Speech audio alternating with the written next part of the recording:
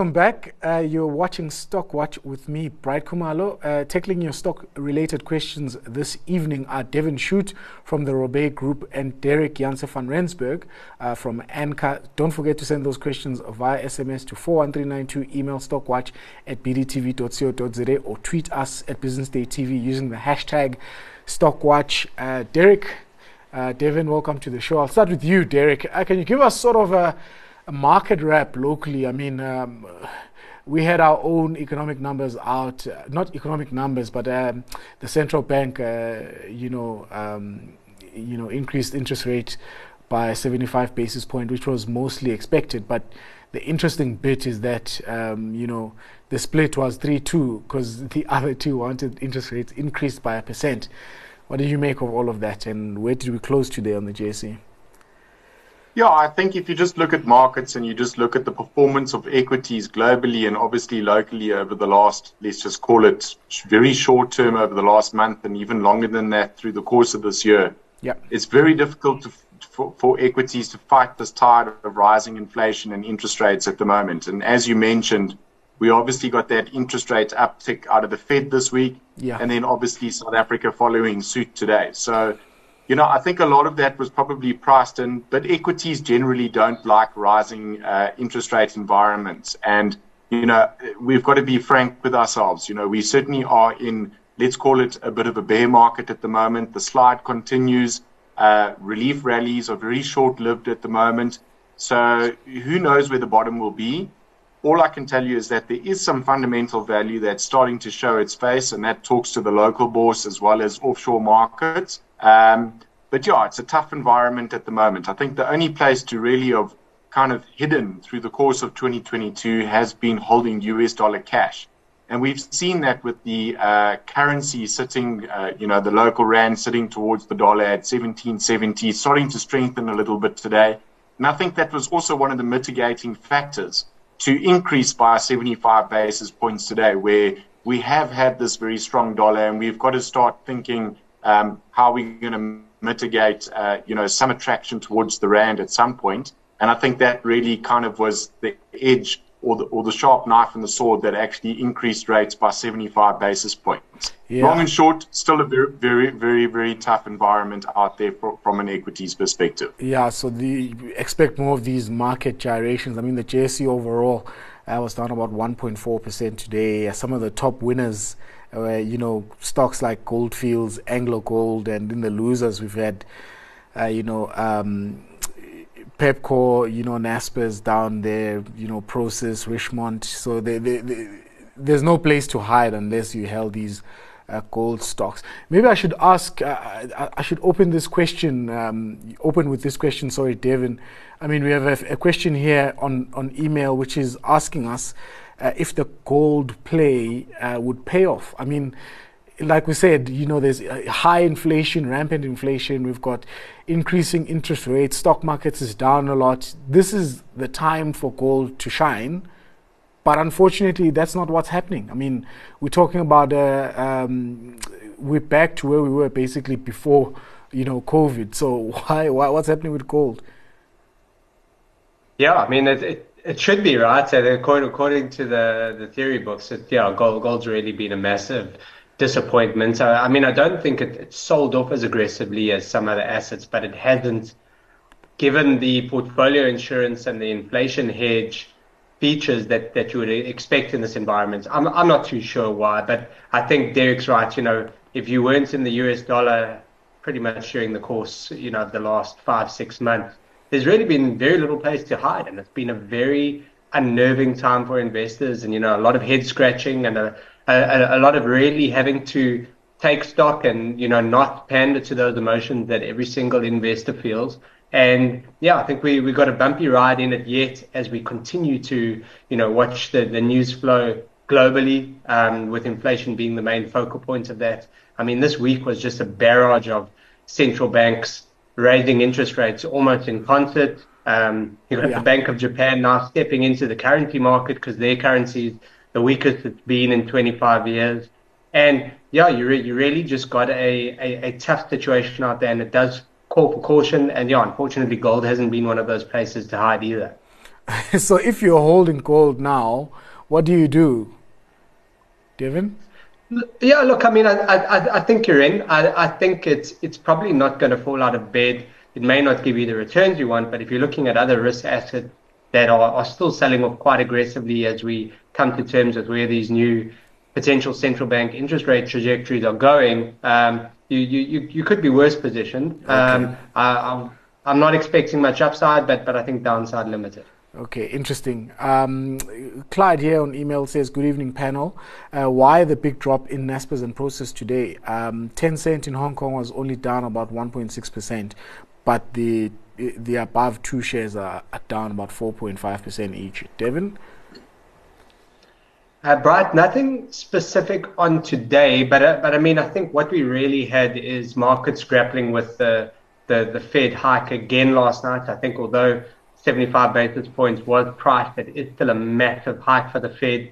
And I think the hawkishness, the ratchet up in hawkishness and the Fed willing to sacrifice economic growth to get ahead of inflation now finally is coming home to roost. And I think that really does pose massive headwinds to companies like Naspers, Prosus and Tencent, their big subsidiary there. So yeah, Could be that. I don't know if there's anything more specific on it, but yeah, the interest rates are definitely wreaking havoc at the moment. Yes, and Derek, are you of the same school of thought to say, the stocks that are seen as high growth, get beaten the most in such times?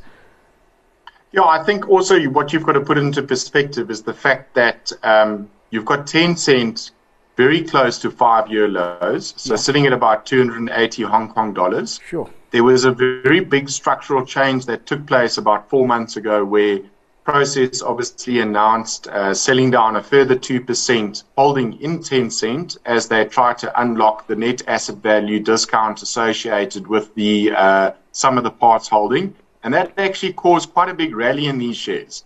They went up to the tune of 30 to 40% in a very short space of time.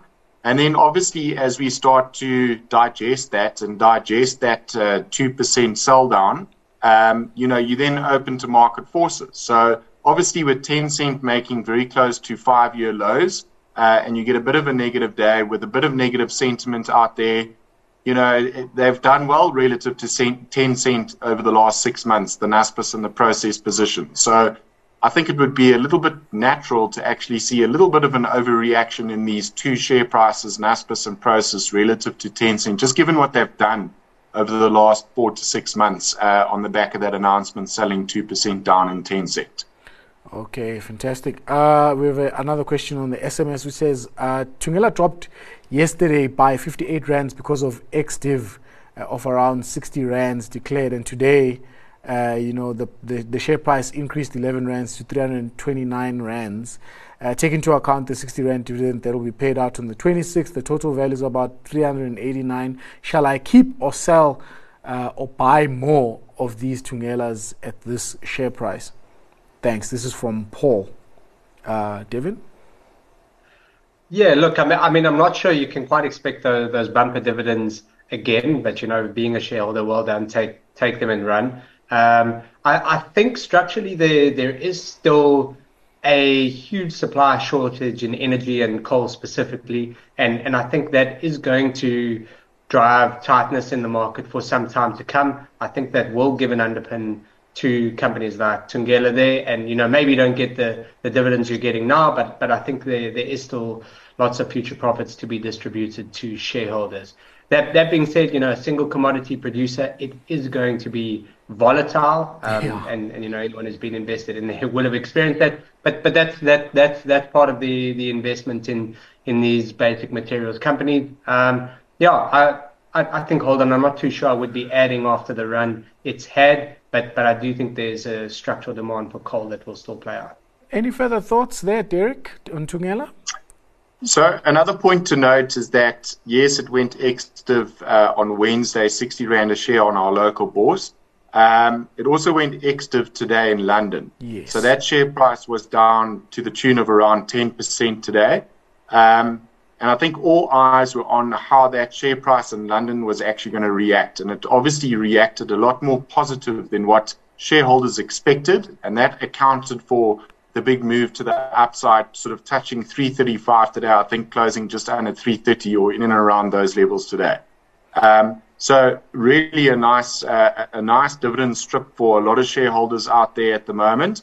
In terms of the coal market and where to from here, I still think that the bullish sort of scenario and case and fundamental case around Thungela remains, particularly over the next 6 months. A lot of the easy money is being made, but we've got to also highlight the fact that the Eurozone is obviously going into a winter period now. They've got to look at alternative energy sources, and that talks to the switching on of a lot of nuclear plants inside the Eurozone. And the demand for coal, to me, seems like it's going to remain, particularly over the next 6 months. Be very close to the door on this. As soon as you start seeing alternative energy coming into the mix, coal prices starting to come off a little bit, it can react quite quickly to the downside. But as I sit today, I still think that you're probably going to make up that dividend, that 60 Rand share price down. You put that and you lob that back onto the share price. The share price is making new highs. The momentum is behind it. Yeah. The sort of backdrop of the coal market still seems very much intact to see these elevated coal prices. So I wouldn't say I'm extremely bullish, but I do think you're probably going to see some further higher prices from where we sit today of 330 per share. Let's talk about U.S. markets now. I mean, we're back. This is round 2. The gyrations have been wild. I mean, today, pre-market, we're up about 0.7%. We opened deep in the red.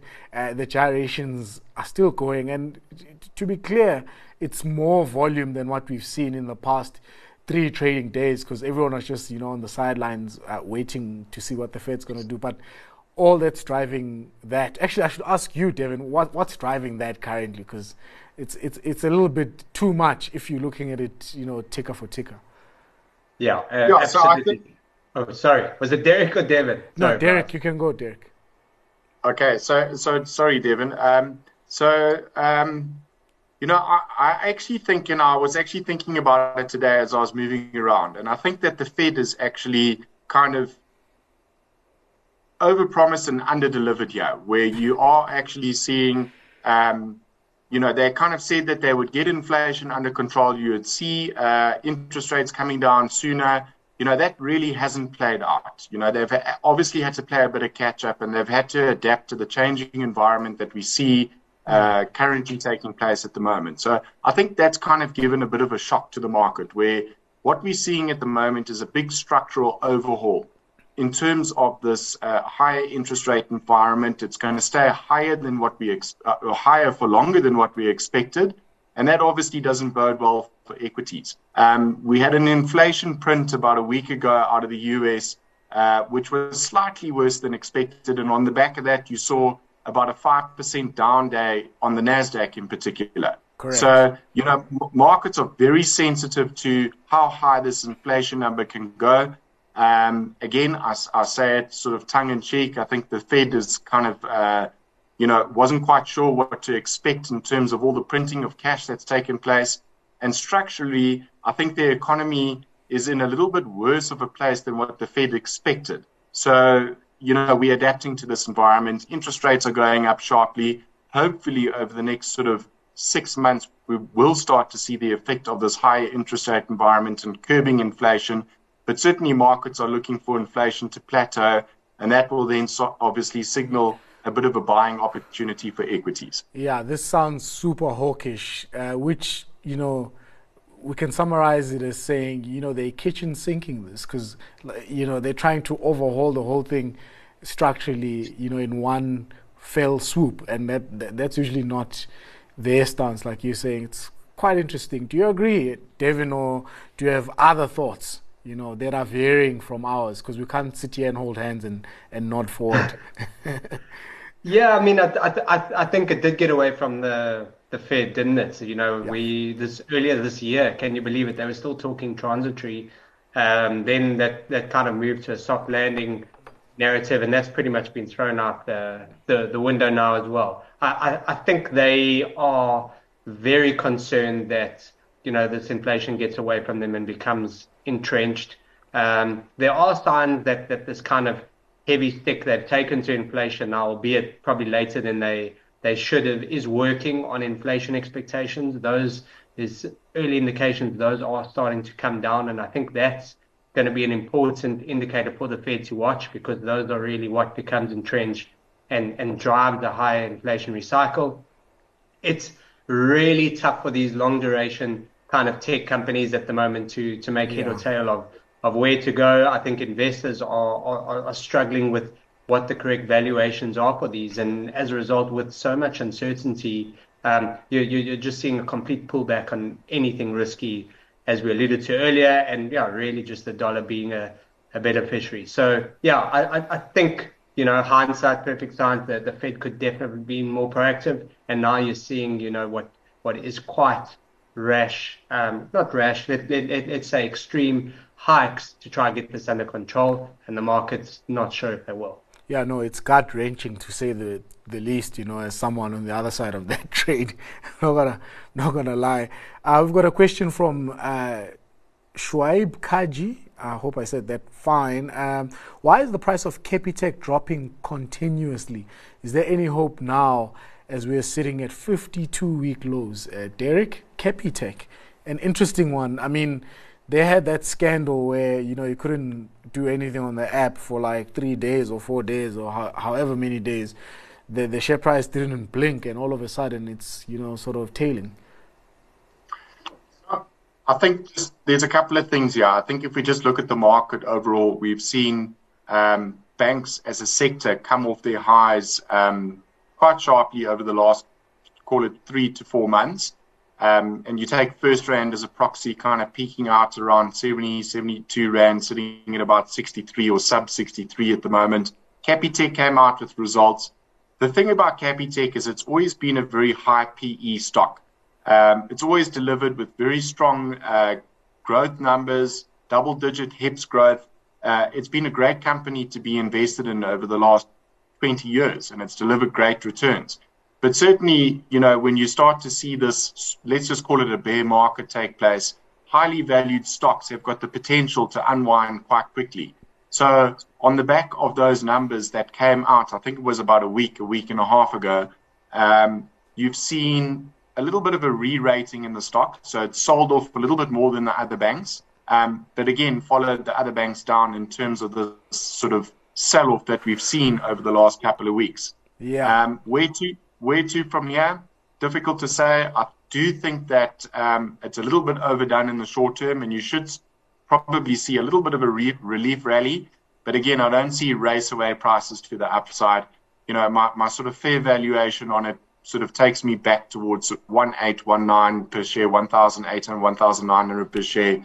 And then I don't expect too much from there until we start seeing this inflation cycle start to plateau from where we're at. Yeah, you're right. It's not that far off from the 1,650 we're seeing here.